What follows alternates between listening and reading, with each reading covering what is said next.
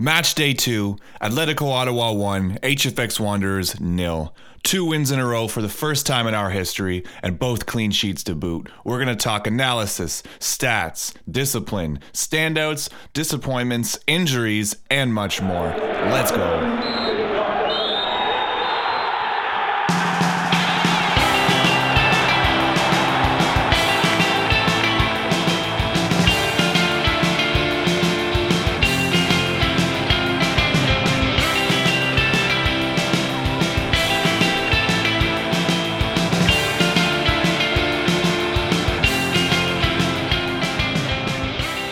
Hello and welcome to ATO After the Whistle, the weekly podcast of the Capital City Supporters Group. I am Johnny MacArthur. I'm here with Patrick Dornan every Tuesday all season long, dishing out reactions, analysis, and you know what? Hot takes too, probably. Patrick, how are you doing? Great. Another W at Lansdowne, so you can't really complain at all about that outcome. So I'm excited to chat about it. And that's the first time that we have ever said that in the history of our club. Another two in a row. We're the best. 2 in a row. We're the best. We're going to win the league. 2 dubs, 2 clean sheets. You were there. Tell me what, just in general, what's the feeling after, another result like that? Another hard-fought win. I think that it just goes to show the work that was put in the off season. You look at what Cargo put together with the team. You look at even the difference between the Cavalry game and the Wanderers game in terms of strategy, in terms of the way he used his players, in terms of intensity as well. I think that really they came out on top because they were just the better team at the end of the day. So, well, it's nice to see that because, I mean, especially a lot of our wins, we didn't have a lot of them, but for our wins last season, a lot of the time it was, you nicked a lucky one or something. Or in garbage time or whatever. Yeah, something like that. But with a game like this one, I mean, I watched this one from home. For everyone listening, I actually live in Montreal, but I came in for the opener. We both watched from the dub. And I mean, obviously, if anyone that's been to live football and also watched it from home, it's a very different process. So, I mean, for you, obviously, you watched both games from the dub. So did we look even better, today than we did last week? I think your point of view there. Yeah, I think so. I think that the changes that were made from week to week were good on the field. I think that the dub would manage to hold on to that intensity and that energy for the whole 90 minutes again, which is a tough thing to do for a lot of supporters groups. Rewatching the game, actually, like earlier today, I rewatched the game on One Soccer and. Mm-hmm. You can hear the dub the entire game. I think, I've got to say it, we are the loudest fan base supporters group in the CPL right now. I got to tell you, it's nice when I'm sitting at home and I can hear that as well. It's it makes you some pretty intense FOMO going on when you can hear that from home for sure. Why don't we delve into something that actually happened before the game? A consequence of the previous game. So as we had seen, we thought that after appeal for Drew Becky's red card for the absolutely heinous, violent foot-breaking stomp he incurred on the Cavalry defender, we thought that common sense might prevail and any sort of suspension would probably get one game. I think I could have handled one game. That sounds about right. A regular red. Obviously, this wasn't a regular red. This was a straight red for quote unquote violent conduct.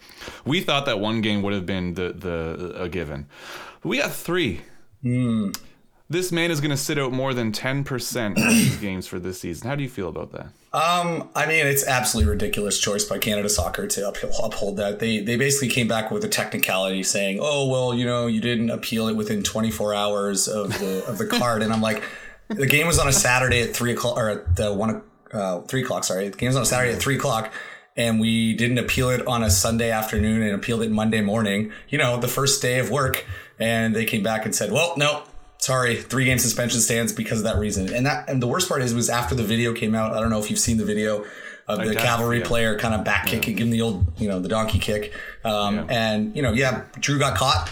Fair play by the referee. He saw what he saw and he didn't see what happened before. But yeah, 3 games is absolutely heinous. To me, that's when you talk about violent conduct in football, you're talking about the Zidane headbutts, the Luis Suarez bite. Like, to me, that's the level of violence that would warrant a red card and a multi-game suspension. And stuff you really want to stamp out of the game. Exactly. Like actual violence. And, we talked about it last week. Like, shithousery like that is going to happen in a game. Yeah. Let the boys play. Card who needs to be card, if it's a yellow or a red. But yeah, the decision is absolutely bewildering. I think a lot of people have come out on social media, on Twitter and the Discord, to voice their discontent with the decision not to allow the appeal to go through. And, it's almost like they're almost making an example of it, which would make sense if the foul wasn't a foul that they could use as an example. So, we talk about the game today with Pacific and Valor. A guy got kicked in the face and they gave him a straight red, and it's probably going to be a multi-game suspension just like we got. But, that's night and day. Someone stepping on your foot in the game versus getting a cleat in the mouth. No. So. And the thing is that it's really two separate issues, isn't it? There's should it have been a red, and then should have the suspension been upheld? And I mean, with the discussion of should it have been a red, I hate to not be a homer, but I mean, I get it. If you saw it, guy stepped on his foot, looked down, stepped on his foot. And, looking down at it to show intent was, a bit of a rookie move, something you don't expect from a vet player that's going to be doing some shithousery like that. He looked down, he stepped on the foot. I don't like that it was a red, but I can understand that it was a red, because if you're going to be, rigid to the letter of the law, yeah, okay, it's a red, whatever. Like, it fucking sucks, but it's a red. The fact that, we already said it, I'll say it again, the fact that it upheld a 3-game suspension is absolutely fucking ridiculous. And I opined on this when the day that it happened. I thought, did they even watch the clip? Oh, did the paper shuffle across their desk and be like, "Yep, okay, whatever, fine." Yeah, I mean, we're too busy making video compilations of Jonathan David to post on Instagram to actually look at make a decision about this. I mean, we've had people on the Discord that read through the CDSC and said, "I can't see anything in there about a 24-hour window to file an appeal." There isn't. I read it today. I went on Canada Soccer. I went on the CPL website, looking for it, and I read through it. And you're right, there really isn't anything there. It sounds like a cop-out because they didn't actually watch the clip, and now they have to make an excuse for why they made such a horrible fucking decision. Yeah. Anyways. But let's talk about this week. We're not bitter or anything. No, not at all. Not bitter at all. So, no Becky, no problem. Yes, yeah. Got the dub. Got the clean sheet. How did you think we looked defensively? I mean, our defense is unstoppable at this point. It's wild. To me, that's the part of the team that's come together the best in this new season. Yep. All new players.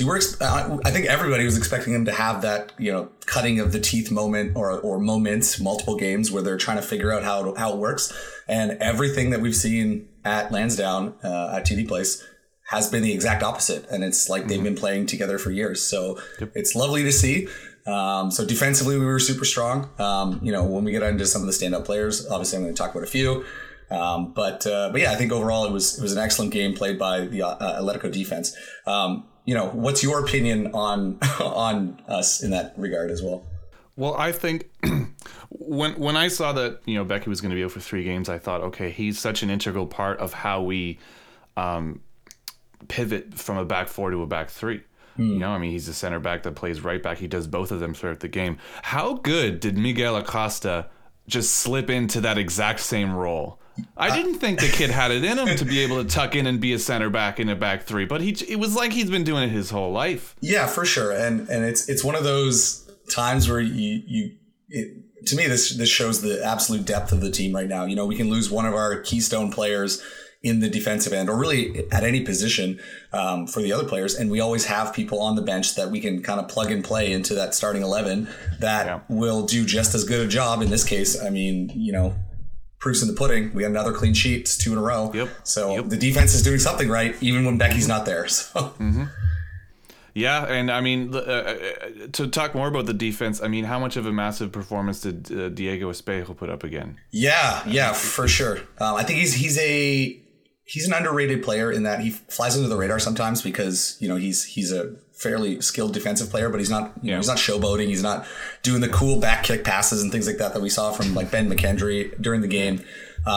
But quality player, and to have him on loan from Santa Cruz to Tenerife, I think an excellent choice by the club, and he's at Letty B, is he not? I think he's been at Letty Academy his whole life. Yes, yeah, he has, but I think he's currently on loan from Santa Cruz to Tenerife, I want to say. But anyway, maybe he is at Letty B. Either way, Our mother club has made an excellent decision on loaning him to us for the season, to get his feet under him and to give us a little bit more horsepower in the back three.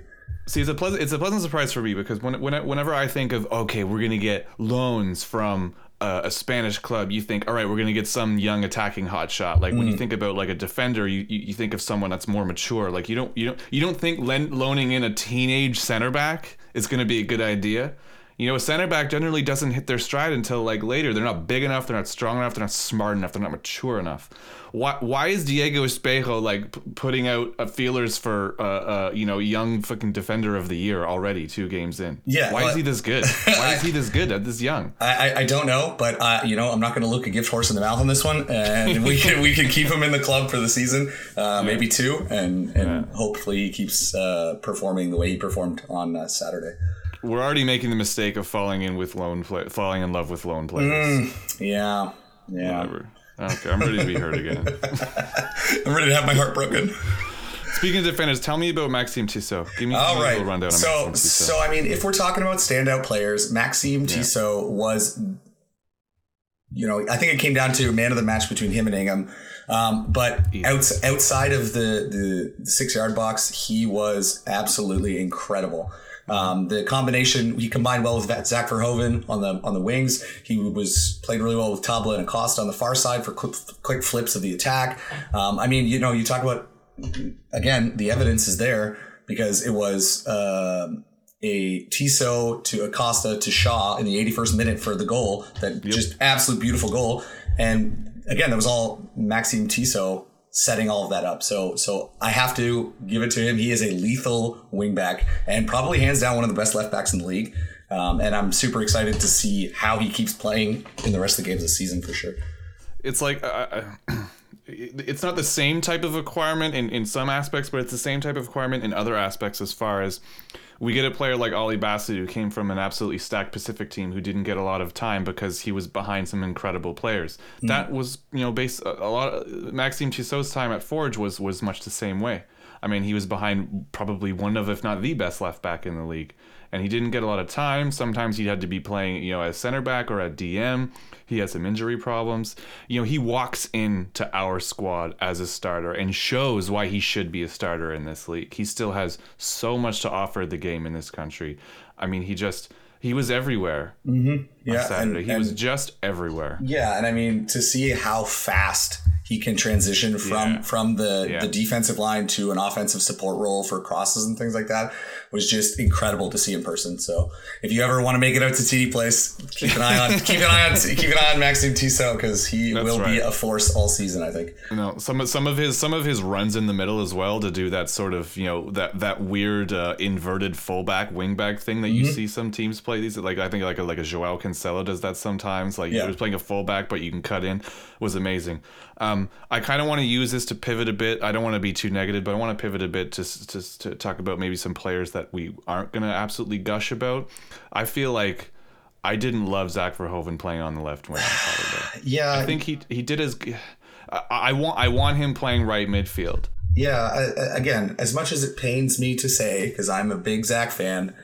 Yeah, he was underwhelming all match. They subbed him out, I think, at 63 minutes, and he had sparks of brilliance with Tissot. I think the two of them worked well together, and I would love to see more of that type of play. But at the same time, he was extremely underwhelming during the game.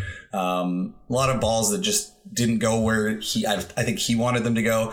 He got shut down by HFX defenders quite often, especially in the early stages of the second half. So teenagers. Yeah, and I was kind of glad he got subbed at 63 minutes, because I think it gave us a chance to bring someone in that was able to put a little more pressure in the back 4 or 3, I guess, for Halifax.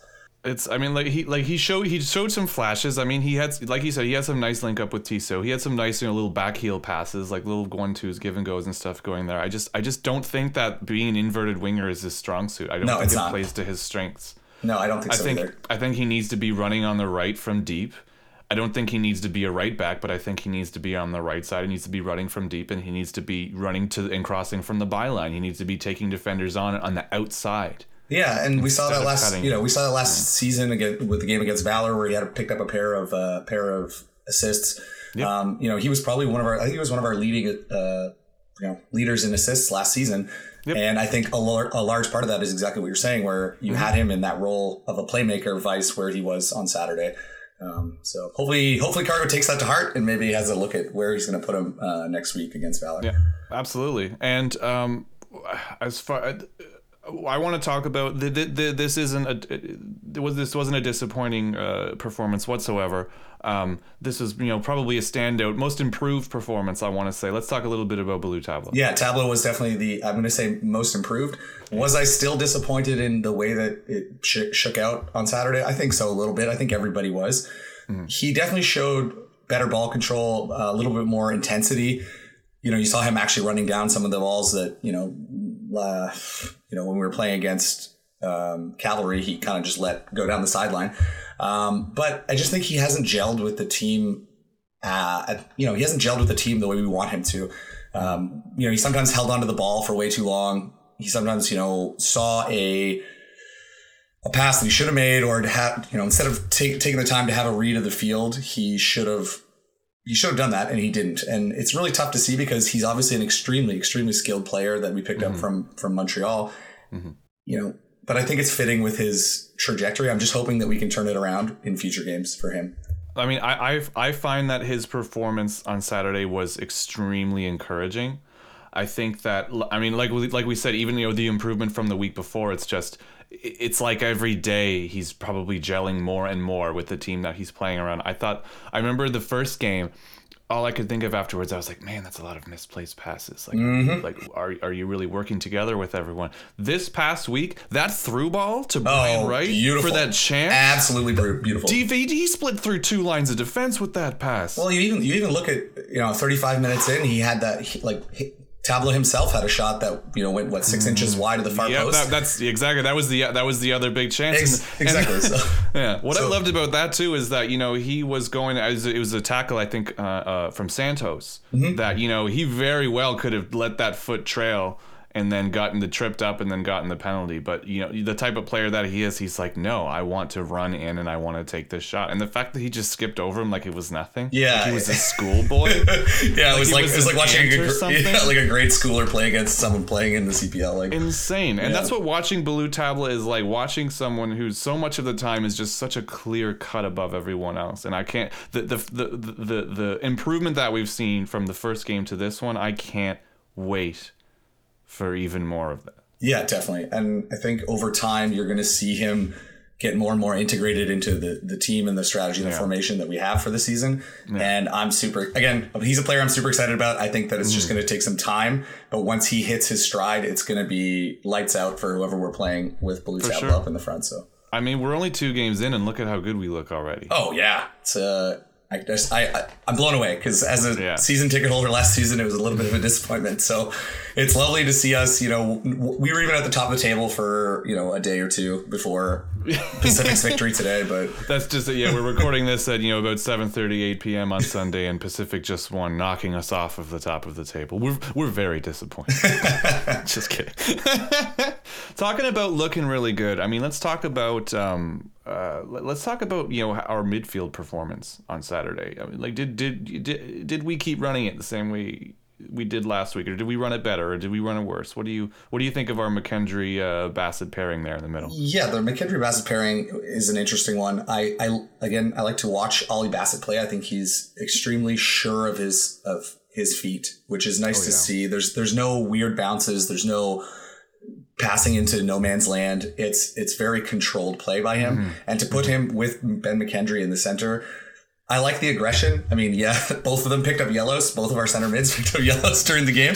But you like to see aggressive play like that. So it's nice to see. It's nice to see him and Ben, putting the work in the middle to try and control the ball and take a little bit of wind out of Morelli's sails during the game.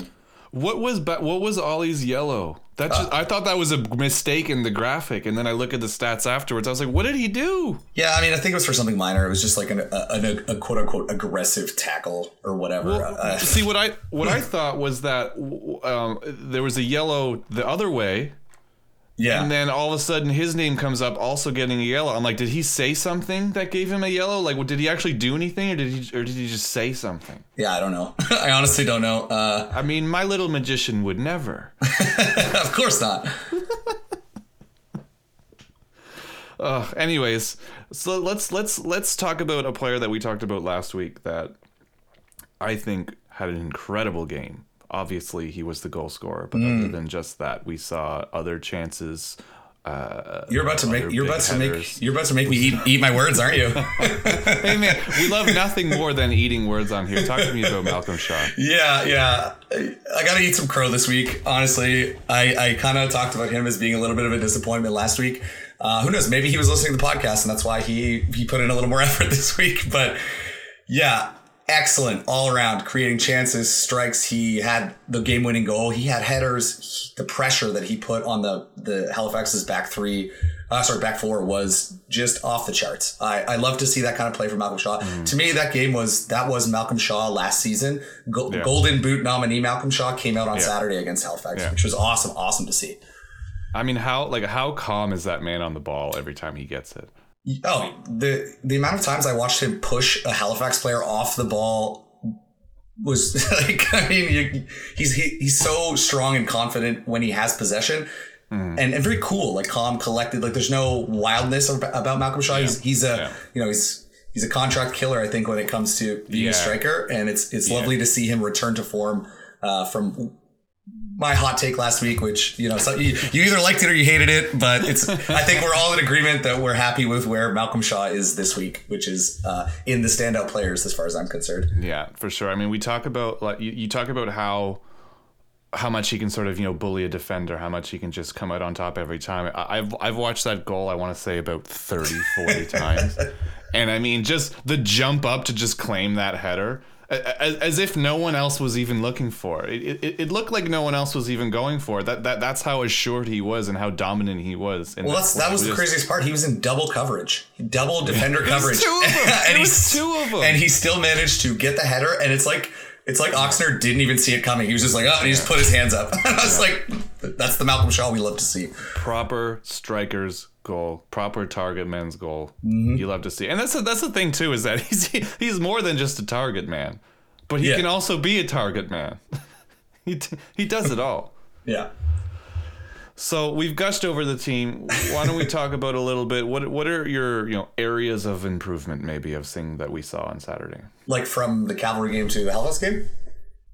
We can talk about how we improved. Maybe talk about how we can improve further. What did we see on Saturday that we did not like necessarily? That we didn't like? I'm going to say, let's go. More passing would be nice. I would love to see us do a little more passing. I think we only did like 365 passes. Halifax had 512. So I'm not saying passes are required, but it's always good to see the ball move around a little bit more instead of people holding it. So I would like to see a little more passing. That being said, man, I found myself in the stands shaking my head a few times just because you'd have a play or ball that would come in and you'd have two Atletico players both go for a header or both go for possession and knock into each other or whatever, or miscommunicate, and then Halifax would get possession. So I think that's something that we have to tighten up a little bit for the game next week against Valor, is just communicating on the field, because there was a couple of those where it's like someone just put it, they say when you play soccer growing up, you're a kid or whatever, you're learning how to play the game and be effective. They say like, put a name on the ball. Someone put a name on the ball. Don't just assume that you're going to get it or someone else is going to get it. So I think we saw a little bit of that, a little bit of confusion. I'd love to see that cleaned up for next week. There was at least a couple. I remember watching and I said, man, you fucking talk to each other, boys. Like, you're both going for the ball here. And I mean, when it results in a turnover in possession, that's when it's egregious. Yeah.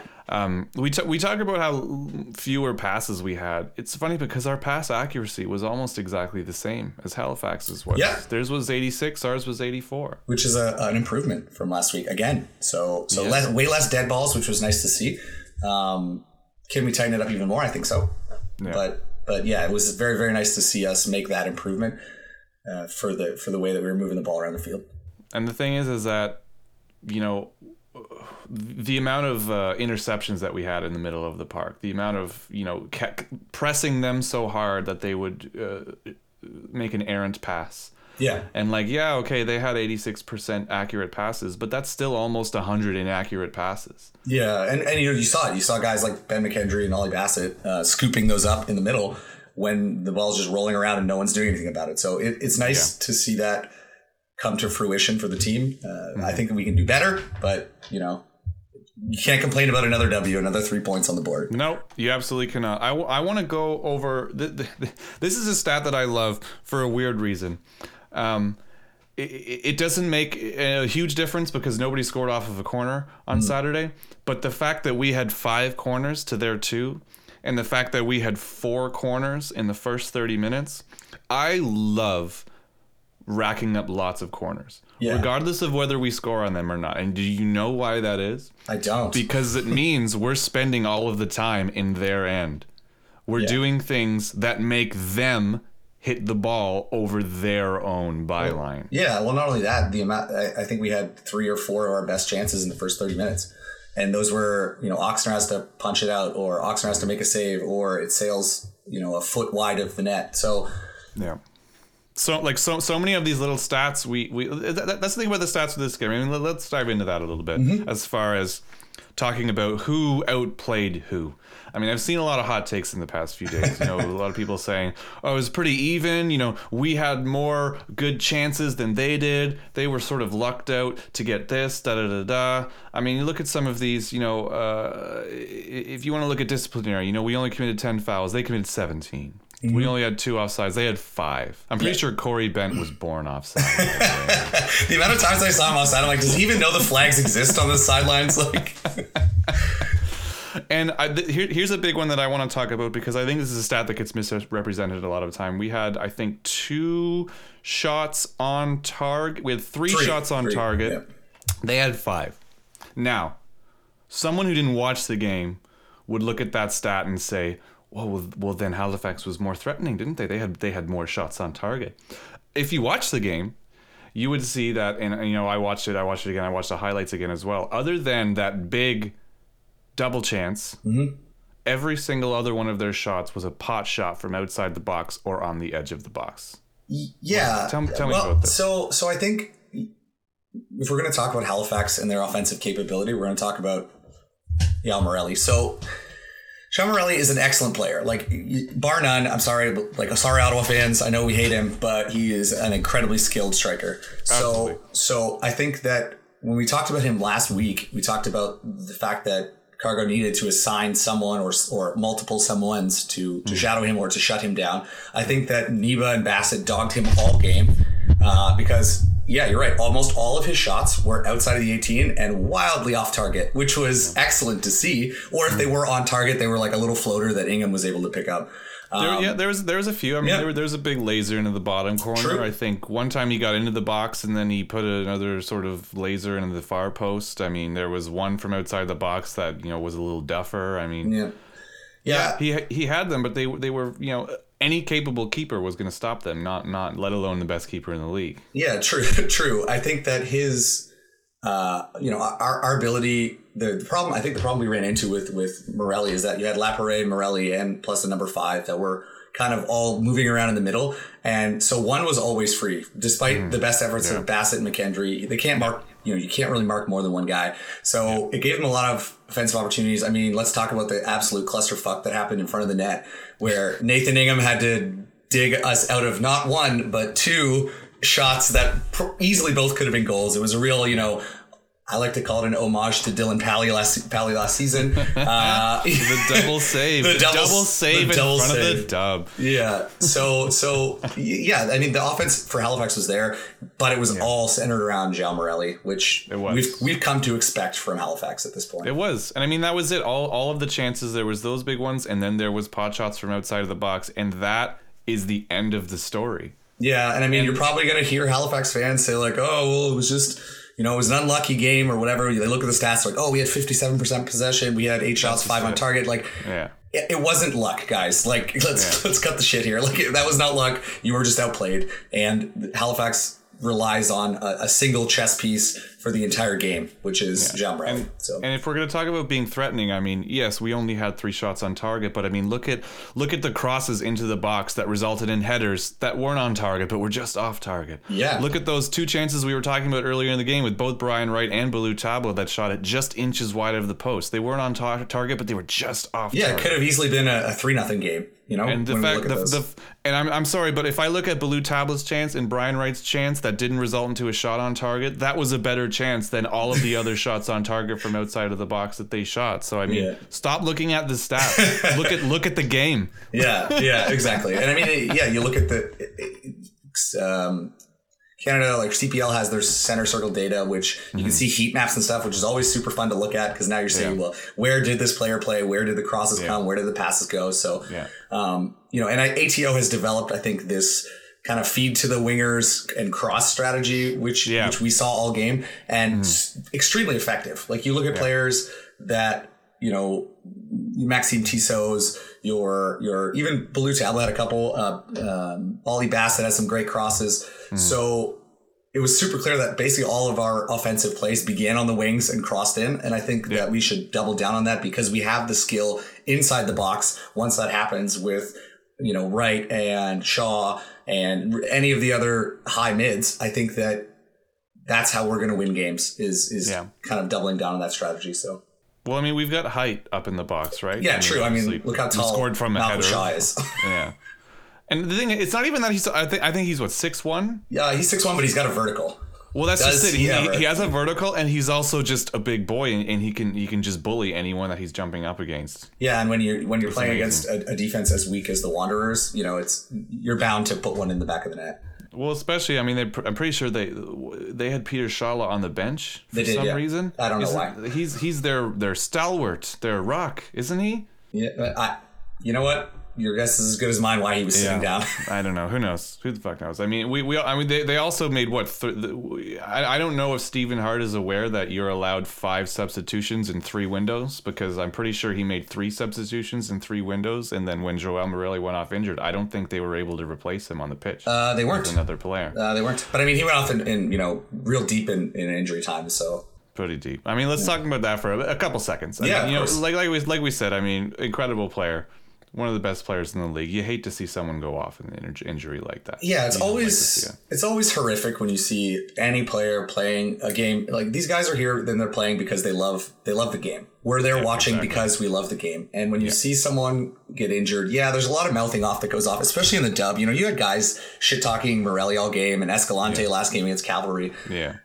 But you don't want to see anybody have a serious injury on the field. Like, he didn't have to be stretchered off. Like, even people who dislike Morelli, which is all of Ottawa, I'm pretty sure. It's everybody, and all of the CPL, you don't want to see that. And, I know words of support came out from a lot of the ATO players, which was really classy to see. I think that shows that as much as we have rivalries or whatever with other teams, these, at the end of the day, these people are people, and they're all playing a sport they love. And when someone gets hurt, that's not fun for anybody. I'm personally hoping it's not a serious injury. I know there was a lot of rumors out there about an ACL or whatever, season-ending injury, which I hope isn't the case. No, even though it would put Halifax a little bit of a pressure situation for the rest of the season. You still don't want to see that for a player. No, you don't love seeing a non-contact injury on the turf. It's like, oh fuck, you always expect the worst. You expect like a Andrew Jean-Baptiste type of, all right, that's a season ender right there. Yeah. We hope we don't see it. A lot of the players put out messages of support. We're putting out messages of support. Yeah. Hopefully this man is back on the pitch as soon as possible, because that's all that we want to see. Yeah, exactly. Now, speaking of, do you want to dip into the mailbag? What do you want to do next? Do you want to hit something before that? Yeah. Well, you know what? I want to let's hear the Johnny on the spot for Cargo sub decisions. Sub decisions. Okay, we talk about subs. Yeah. Okay, yeah. No, we're gonna do subs. All right. So what's your overall take on how Cargo changed it up from last week?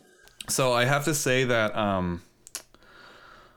I want to go to the Verhoeven Tabla situation because I mean, you know, Tabla is always incredible on the right. I think Tabla can be incredible anywhere on the pitch. I already talked earlier about how I didn't love Verhoeven on the left, even though he showed flashes of being able to do it. I would love to see that switched. Yeah, I would love to see Belubi playing on the left as an inverted winger because I think he's, you know, more capable, more experienced as being an inverted winger, and I want to see Verhoeven play on the right wing. Yep, because that's where he shines. Yep. I don't know how you don't watch, you know, the last 5 games of the season last season and not think that Zach Verhoeven belongs on the wing. So he was taken off for Kevin Alleman at 63 minutes, and it's really crazy to be able to have that sort of depth on the bench. Again, you're taking a starting 11 player off for another starting 11 player, and it's amazing. It's funny because it was the reverse of last game where Verhoeven came on for Elman at the roughly the same time. So. No, wonderful. I thought it was great sub. I thought it was needed. You know, I don't think Alleman had like a massive impact on the game, but he offered something different. He offered someone that, you know, probably has more experience playing along the front three as not on the right side, even though I'm pretty sure he's a right-footed player. Yeah. We had Tabla off for Zakaria Bahus. Bahus, sorry. Yeah, it was nice to see Bahus on the field again. I thought he did quite. He did. Well. Honestly, I have to give him credit for the time that he did have the ball and the effect that he made, because I think 63 to 71 when we were doing all the subs was what really gave us the extra little gasoline in the engine to set up Malcolm Shaw in the 81st minute. Yeah, he had a bit of a spark up there, and I didn't realize, because I mean, I said, I saw some footage of him before we had signed him, and I mean, here's a guy that looked more like he was playing as like a midfielder, you know, like an attacking midfielder, and between this game and I'm pretty sure from what I've heard from the Montreal friendly, he's been playing on the right wing. Yeah. I did not know that he was a right winger. And I think he did a fantastic job. I think he had some nice crosses in. I think he had some nice, you know, running to the byline, like cutting it back. I mean, he's really like, he shows a lot of raw brilliance. Yeah, and he's quick. Like on that wing, he is very fast. And he burned the Halifax midfield's defense several times, which is good to see. And I'm hoping to see a lot more of that in the rest of the games this season. Yeah. To have double subs in that same part, we had Big Vlad on for Brian Wright. We had Sissoko on for McKendry. Do you want to see Sissoko start a game? I would like to see it just to kind of look at what he can do from minute 1 versus subbing him on 3/4 of the way through a game. Sissoko obviously is an extremely talented player, and it's hard because I think for Carlos, because our bench is so deep, you end up having to make the tough calls. And I would love to see Sissoko start a game. Maybe not against like Pacific or one of the hard hitters, but yeah, maybe against Valor next week, because Valor's been playing like hot garbage all season. All season. They're the 2 games they played. But, you know, neither of them were good, I'm going to say. So, yeah, I would love to see him start. That would be great. Would you see, like, let's throw this idea out there. Would you see him coming in maybe not as replacing McKendry or Bassett, but maybe replacing one of the strikers? Give us 3 center mids, and play like a 4-3-3 or something like that? Yeah, I mean, I think it could happen. Again, I don't know if experimenting. Maybe playing away or something. Yeah, and I'm all for experimenting. Like we talked about it in our season preview starting 11. I went a little crazy with mine. I would love to see them try something like that, and I think that Sissoko can slot into a 4-3-2-1. Not necessarily in a forward role where we leave Shaw, but put him in the high attacking mid. In the middle somewhere would be nice. But I think you can. I think that we have the flexibility to do it. I hope Carlos makes some choices at some point during the season to give it a go and roll the dice and see, if we can come up with, double sixes or snake eyes on him. Yeah, well, I know that Sissoko can play both as, like a DM. He can play as a center back as well. He's just another one of our players who are extremely versatile, who can fill in various parts of the pitch. Maura Grega on for Brian Wright. What did you think of what he brought to the game? I think that Maura Grega played great in the preseason games when we talked about them going to Atletico Madrid's camps, and then you had, I think Maura Grega scored against I want to say they're playing one of the B teams in Spain. So it was a good start for him to see that integration into the game that we were building. Mm-hmm. Did he have an effect on Saturday against Halifax? He's a fantastic player. I didn't really see a whole lot from him. I don't know from your perspective watching, because it's totally different being in the dub and watching the game versus me rewatching it or you watching it from Montreal. So from your perspective, did you see a need to bring him on? Did you see him do anything that blew your socks off? I mean, it's tough when someone is subbed in, at like the 70th, 71st minute or something like that. I mean, unless they score a goal or assist a goal, it's tough to say, oh, they had a huge impact. I mean, especially when they're a striker and not like a winger that's going to just bring a bunch of pace and run at defenders and take advantage of their tiredness. I mean, he's obviously a very competent striker. He's a very big presence up there. He's kind of, I see him as like almost like a mix between Malcolm and Brian as far as what he can offer, which is really great because if you need him to, you can take either of them off and then he can go and fill the void. If we're going to continue playing like a double like striker system. Yeah. You know what I mean? I'd love to see him start. I would love to see him maybe start next game. Yeah. Just not because I'm not satisfied with how Brian and Malcolm are playing, just because I want to really dip into the war chest and see what we have to offer as far as our depth. Yeah, it's also like we said, our depth is fucking stupid. So I want to. But it's also one of the situations where I would love to see them.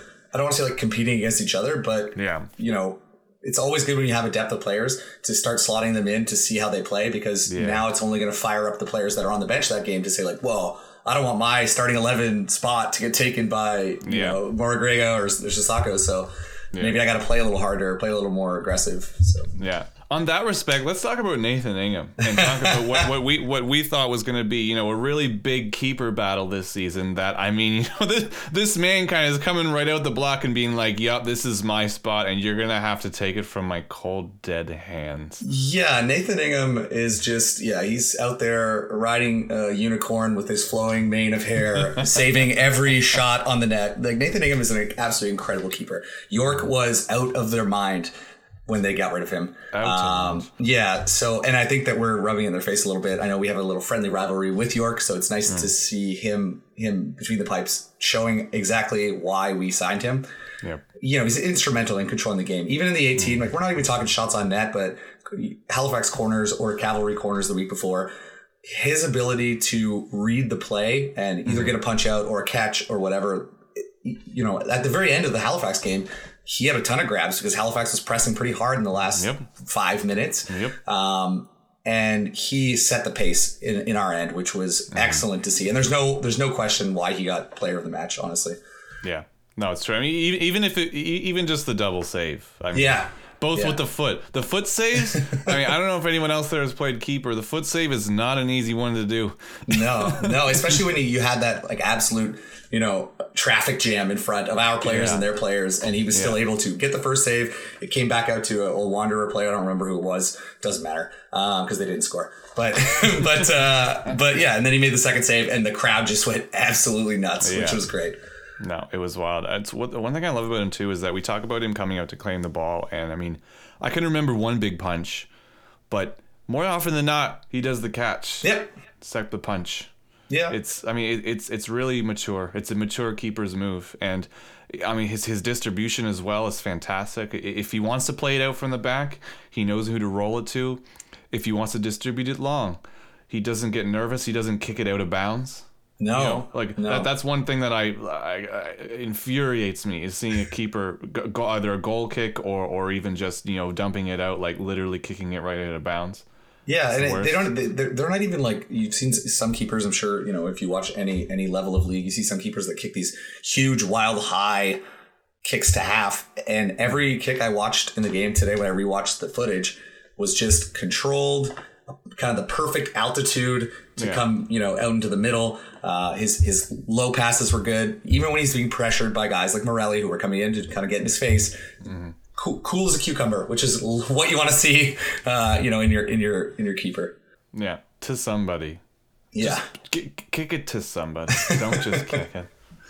But no, Nathan Ingham, incredible. Yeah. And I mean, I saw the footage of him after the game as well in front of the dub, hyping everyone up. Yeah. With the arms and everything. I mean, that guy is absolutely loving life right now. He's hopped into this club and just instantly become a dub legend, and you love to see it. Yeah, definitely. We love our keepers. We really do. Yeah. we're a keepers club. That's for damn sure. All right.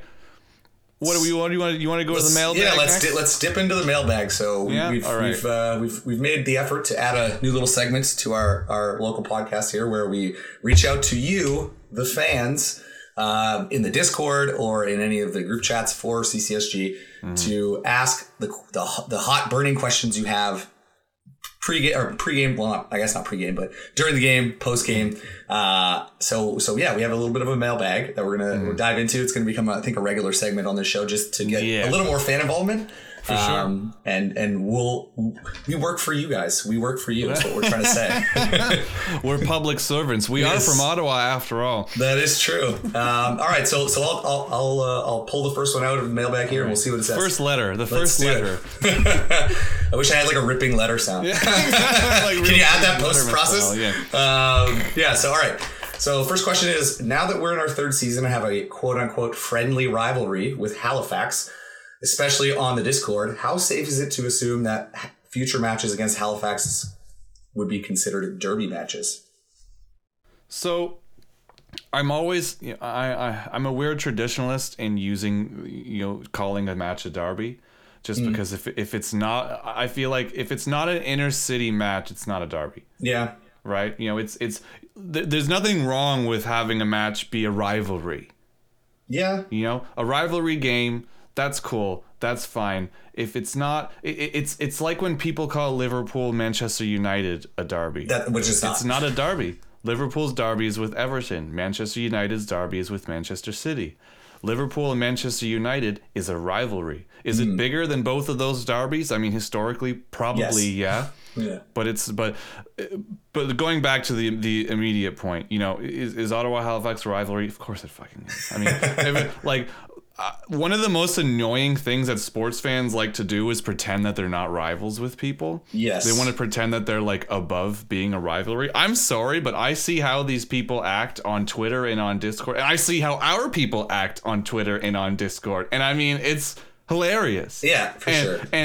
But I mean, there's some rancor there. There's some anger there. And I mean, the thing is that this is more than any, Calvary Edmonton rivalry, any Halifax Pacific rivalry. This is some made up in an office in Toronto bullshit. Like Ottawa Halifax has a city rivalry going back to a team that doesn't even exist anymore.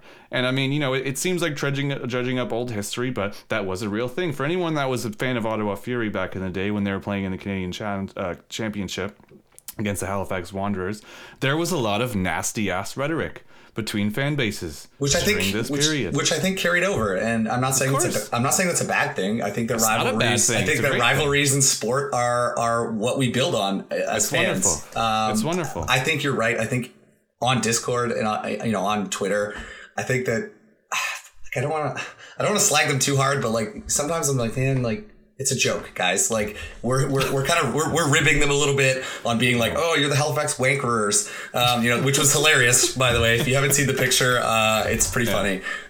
They basically photoshopped the scarf to say Halifax wankerers instead of Halifax wanderers, which is top notch shit posting. No, it is good shit posting. But yeah, when we do stuff like that, it's like they're almost like butthurt about it. Like they're like, well, like it's not a real rivalry because Ottawa. Where's your fury? And I'm like, guys, you gotta dig a little deeper into the bag if you're gonna compete with us. Like we are massive. The big thing here is that I mean, I don't want to sound like a dick, but obviously here's a city. I love Halifax is a fantastic city. My parents live in Halifax. I went to university there. I love the city. I grew up in Nova Scotia, but. But I mean, this city did not have a first division sports club until 4 years ago. Mm-hmm. Meanwhile, we're from a city that has the most trolled, most unsuccessful, most made fun of fucking hockey teams in the history of the NHL. You can't hurt us. Like, and that's the difference, is that we know how to get insulted. Yeah. You know what I mean? Yeah. Whereas if you're not used to it, you might not know how to get insulted. And when someone's joking around with you, you might take it too seriously, and then you get really angry right away. It's like, man, it's a fucking joke. Yeah, I think that's just it. I think that we've got a little bit thicker skin than the Haligonians that are with their panties on a twist on social media. So It's fun. Honestly, it's fun to troll them sometimes because they get so worked up. And, you know, when we talk about guys trolling them, you know, Eddie and Brandon are two of the most notorious trolls, I think, on every channel of Discord. Yeah, you know, even the Halifax's own channel, they'll dip in there and, you know, give them shit. But I mean, this is the funny thing that we also need to make very clear is that for all the reputation that Ottawa, quote unquote, Ottawa fans have for doing and saying things, it's like 90% Eddie and Brandon. Yeah, I would agree, but you know, I still love it. You love to see it. You love to see a little bit of you know, rancor between the teams. So, and I love that you know, more Halifax fans are coming out of the woodwork as well on the Discord and on the Twitter, and a lot, you know, as the time goes on, becoming better sports and having better banter back and forth. And if anything is going to happen over time, the rivalry is just going to get better. And, yeah, I mean, I looked at the amount of I looked at the amount of Halifax supporters that I saw at TD Place. And I mean, I know great. Ottawa's the mecca for like people from the, I can say this as someone who was born and grew up on the East Coast. Yeah. The mecca of, you know, between us and Alberta, this is where everyone from the East Coast comes to work. So it's cool to see them out to the game and trying their best to compete with the dub. But I mean, it's the race was over before, you know, the starting gun went off for Halifax fans, I think.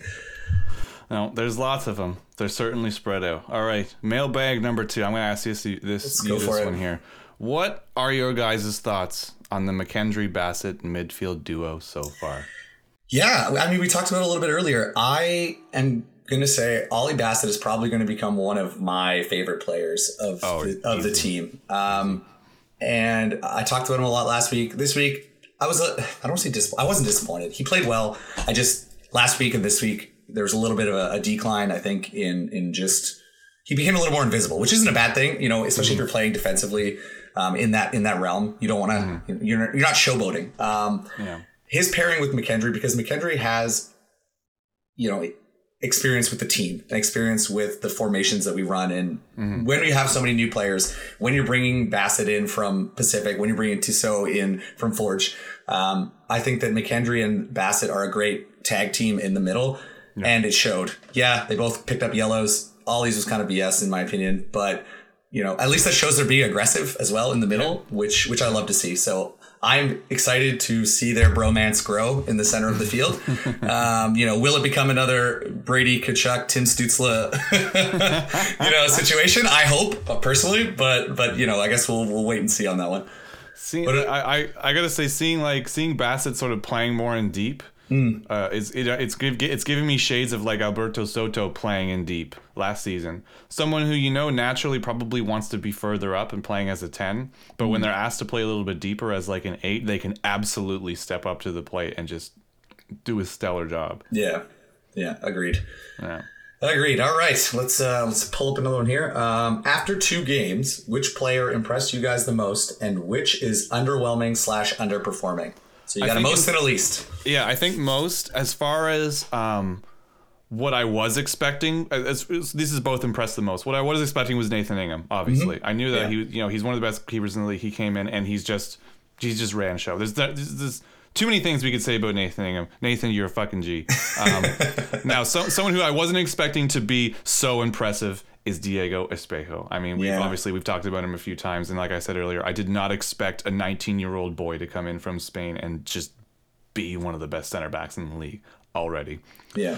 If I'm going to talk about underwhelming and underperforming, this one is not really like, I'm going to say Abdou Sissoko. Now, just only because we haven't seen enough of him. He's made 2 sub appearances, and I mean, and it's mostly just as far as what I was expecting coming into the team. When this guy was signed, I mean, I was watching footage. I was looking at pictures. I was posting pictures of him holding Cristiano Ronaldo in his pocket. You know what I mean? Like, here's a guy that had a crazy experience, crazy pedigree, you know, playing in La Liga, playing in Serie A. And, you know, I expected him to come in and be one of the best players in the league. And that might still happen. Yeah. But as it's been 2 games, and he's been a sub appearance in both games. So I don't want to say underwhelming, maybe not underperforming in like a negative way, but more just someone who I'm hoping to see more from in the future. I think that's fair to say. Okay, yeah, I would agree. Yeah. Last mailbag. All right. tell Pat about this one. Yeah, this is in the moment, so hit me with it. It's funny because we almost talked about this early. Is it a coincidence that both times we've scored have been after Vlad was brought on and one of Shaw or Wright was taken off? Ooh, so this is like a little bit of a, is it a coincidence? Is it a coincidence? Is it a little bit of fate? Is there an unseen hand at work on the field that whenever we do that? Honestly, I think I want to say yes. I want to say it's like some magic that happens whenever we do that, that's the reason. I honestly don't think that it has as much of an impact because I look at how we performed after, especially in this most recent game. Mm-hmm. We absolutely dominated HFX in the last 15 minutes of the game. Yeah. So, was that about bringing players off and bringing, other players on like Morgrega or like taking Wright off or whatever? Yeah, it might have had an effect, but I think for in that regard, I think that's more of a bringing fresh legs on and fresh eyes out to people off the bench who've been watching the game for the first 70 minutes. And then we bring them on and suddenly the fire's lit under the guy's ass because like now we have a little bit extra oomph, a little bit extra fitness out there on the field. I think that's more where it leans. Do I want to believe that there's a superstition in there? Yeah, that's a fun thing to talk about, I think. But that's where I'm at on it. I don't think they're connected. This isn't like a red yarn tinfoil hat conspiracy theory in the league, but yeah. Is it more just that we Cargo just has better game management as far as bringing legs in, and that we just wear them down more, and that's why both of our goals have been at the 81st minute. Obviously, the first one was a penalty, but I mean, it was a penalty resulting in an amazing attacking phase that could have resulted in a goal if it wasn't for Escalante taking over as the goalie. Yeah. So I mean, is it just a case of us slowly wearing teams down and then breaking through near the end, rather than because of the actual specific sub itself? I think so. I think that Carlos has a really good idea of how deep our bench is and how he can use that depth to wear teams down. Because I think proof's in the pudding. Last 15 minutes of the game, it was all Ottawa all the time, just relentless. And I don't think we would have had that if we hadn't subbed in some new players. It's funny because when I sat down to watch the game in the stands in the dub, the first, I would say, 25 minutes were some of the most exciting football I've seen in a CPL game, just because it was so high press, high aggression, tons of goal scoring chances. But then you had the I'm going to call it the lull. You had a little bit of a dip, and then, it plateaued. And then at the end, when they brought on the new players, that's where we made the opportunities. So, yeah, I think that Carlos knows what he's doing. It's lovely to see that. It's lovely to see him shift from a more defensive sub strategy to something a little more offensive with some more midfields and strikers coming in. So, yeah. No, I mean, we talked about the difference of the play between the previous week and this week, as far as, the previous week might have been more pragmatic, and we came out with a penalty goal to win, and then this time we just came out, we were just more attacking. It's funny when at halftime I looked at the stats and I saw that we had less possession. I'm like, what are you talking about, less possession? Like we were dominating this game. And then when you remember that, okay, possession, isn't a timer saying when do you get the ball, when do they get the ball, it's just the number of passes added together and then divided in half. That's all the possession stats are. So when we have it and we carry it more and then they just tiki-taka pass along with it, the possession stats are going to show that, regardless of whether they actually have more time on the ball or not. I think that's something that is very misunderstood in football in general, especially for fans who don't watch the game as often as you or I'm going to say. It's Halifax did that the whole game. You talk about 500 plus passes. That's literally what they were doing, was just fucking around with it in their own half, which is fine if they want to do that, but you're not going to score doing that. So if you don't have like a Sergio Aguero up top who can just pop out with a fucking through ball, then it's not going to work. Yeah. Okay, so why don't we tell us about the dub? How was the dub this week? Oh boy.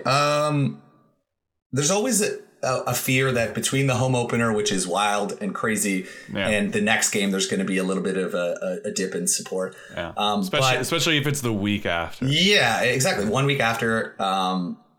tons of casual fans went to the home opener because it's a fun thing to do.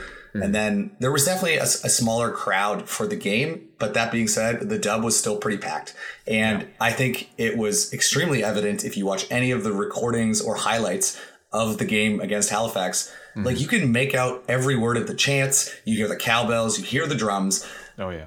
And I think the players showed their appreciation for that by coming over at the end of the game. And, you know, you talked about Nathan Ingham coming over and giving the old high five to the CCSG folks in the front. I think that to me is the spirit of football, and the fact that you could hear it over the live broadcast, over the guys, like they're like talking about players, like, oh, you know, Ben McKendry, little tip tap pass to Verhoeven, and all you can hear in the background is, and I'm like, I can barely hear what this guy's saying from people on the field. So yeah, if you're looking to have an experience, you got to come into the dub. Just a massive effort from CCSG to put that together. And it showed, because we won again. The players were appreciative. By the way, in a few months, we're going to head down to York Lions Stadium, and there's going to be more of us there than there's going to be. Oh, 100%. So get ready for that. Yeah. If you want to come to the dub when buying tickets, we were talking about how great the dub is. Enter CCSG in the promo section for discounted tickets in the dub. Also, if you want to be a member of CCSG, go onto the website. This year it's free. You want to get custom merchandise designed by our own team, you can also buy it there. Yeah, shout out to our very own Dan Duff for the designs. I mean, they're absolutely incredible. If you haven't been on the merch site, to me, that's a reason alone to join CCSG, is how dope our merch looks. So you can't. Yeah, there you go. I'm wearing one right now. All right, what else we got going on in the CCSG universe? We've got Eddie Bennon loves to do the pregame hot stoves. If you haven't tuned into those hot stoves, they're usually the day before. Sometimes they're at 5, sometimes they're at 7. He basically just, they announce it the day before when it's going to be. So that's a Twitter space. I don't know if you've ever been on the Twitter space. Oh, the kids are doing it. If it's not on TikTok, I feel like they don't know what we're talking about. So. Exactly. We do this because it's recorded, and if we say something stupid, we can edit it out and not look stupid. Whereas, these kids, they don't care. They just say whatever. It lives on the internet forever. So that's a live Twitter space every week before the game, the day before the game. We do a Twitter space after the game as well. Daniel Duff hosts that. Where can we find you on social media? But do you want anyone to find you on social media? I mean, if you're from Halifax, I don't exist on social media. No, you can find me. My Twitter's at Patty O'Durnan. You can find me on Instagram at the same handle. Good luck finding me on Facebook. But yeah, and yeah. What about you? Oh, and Discord, same at Patty O'Durnan on Discord as well. There you go. I am the same username across all of them. It is John A. JAWNEIGH. It was a stupid joke when I was younger, and it's something that I'm stuck with, and I'm going to keep it. Anyways, this has been ATO After the Whistle. Match week 2, Halifax Wanderers, 1-0. Any last words, Patrick? Yeah, I mean, I think that we've talked about the game against Halifax. I'm stoked for the game against Valor next week. They struggled against the resurgent FC Edmonton. That is true. They lost to Pacific. The goals they got were like an own goal and a garbage time PK. Yeah. So I'm predicting a 2-0 victory next week. They're for the taking, aren't they? Yes, they are. And I think we're going to keep the clean sheet on the W's for next week. All right, let's keep it rolling. Ladies and gentlemen, we will see you next week on Tuesday on ATO After the Whistle.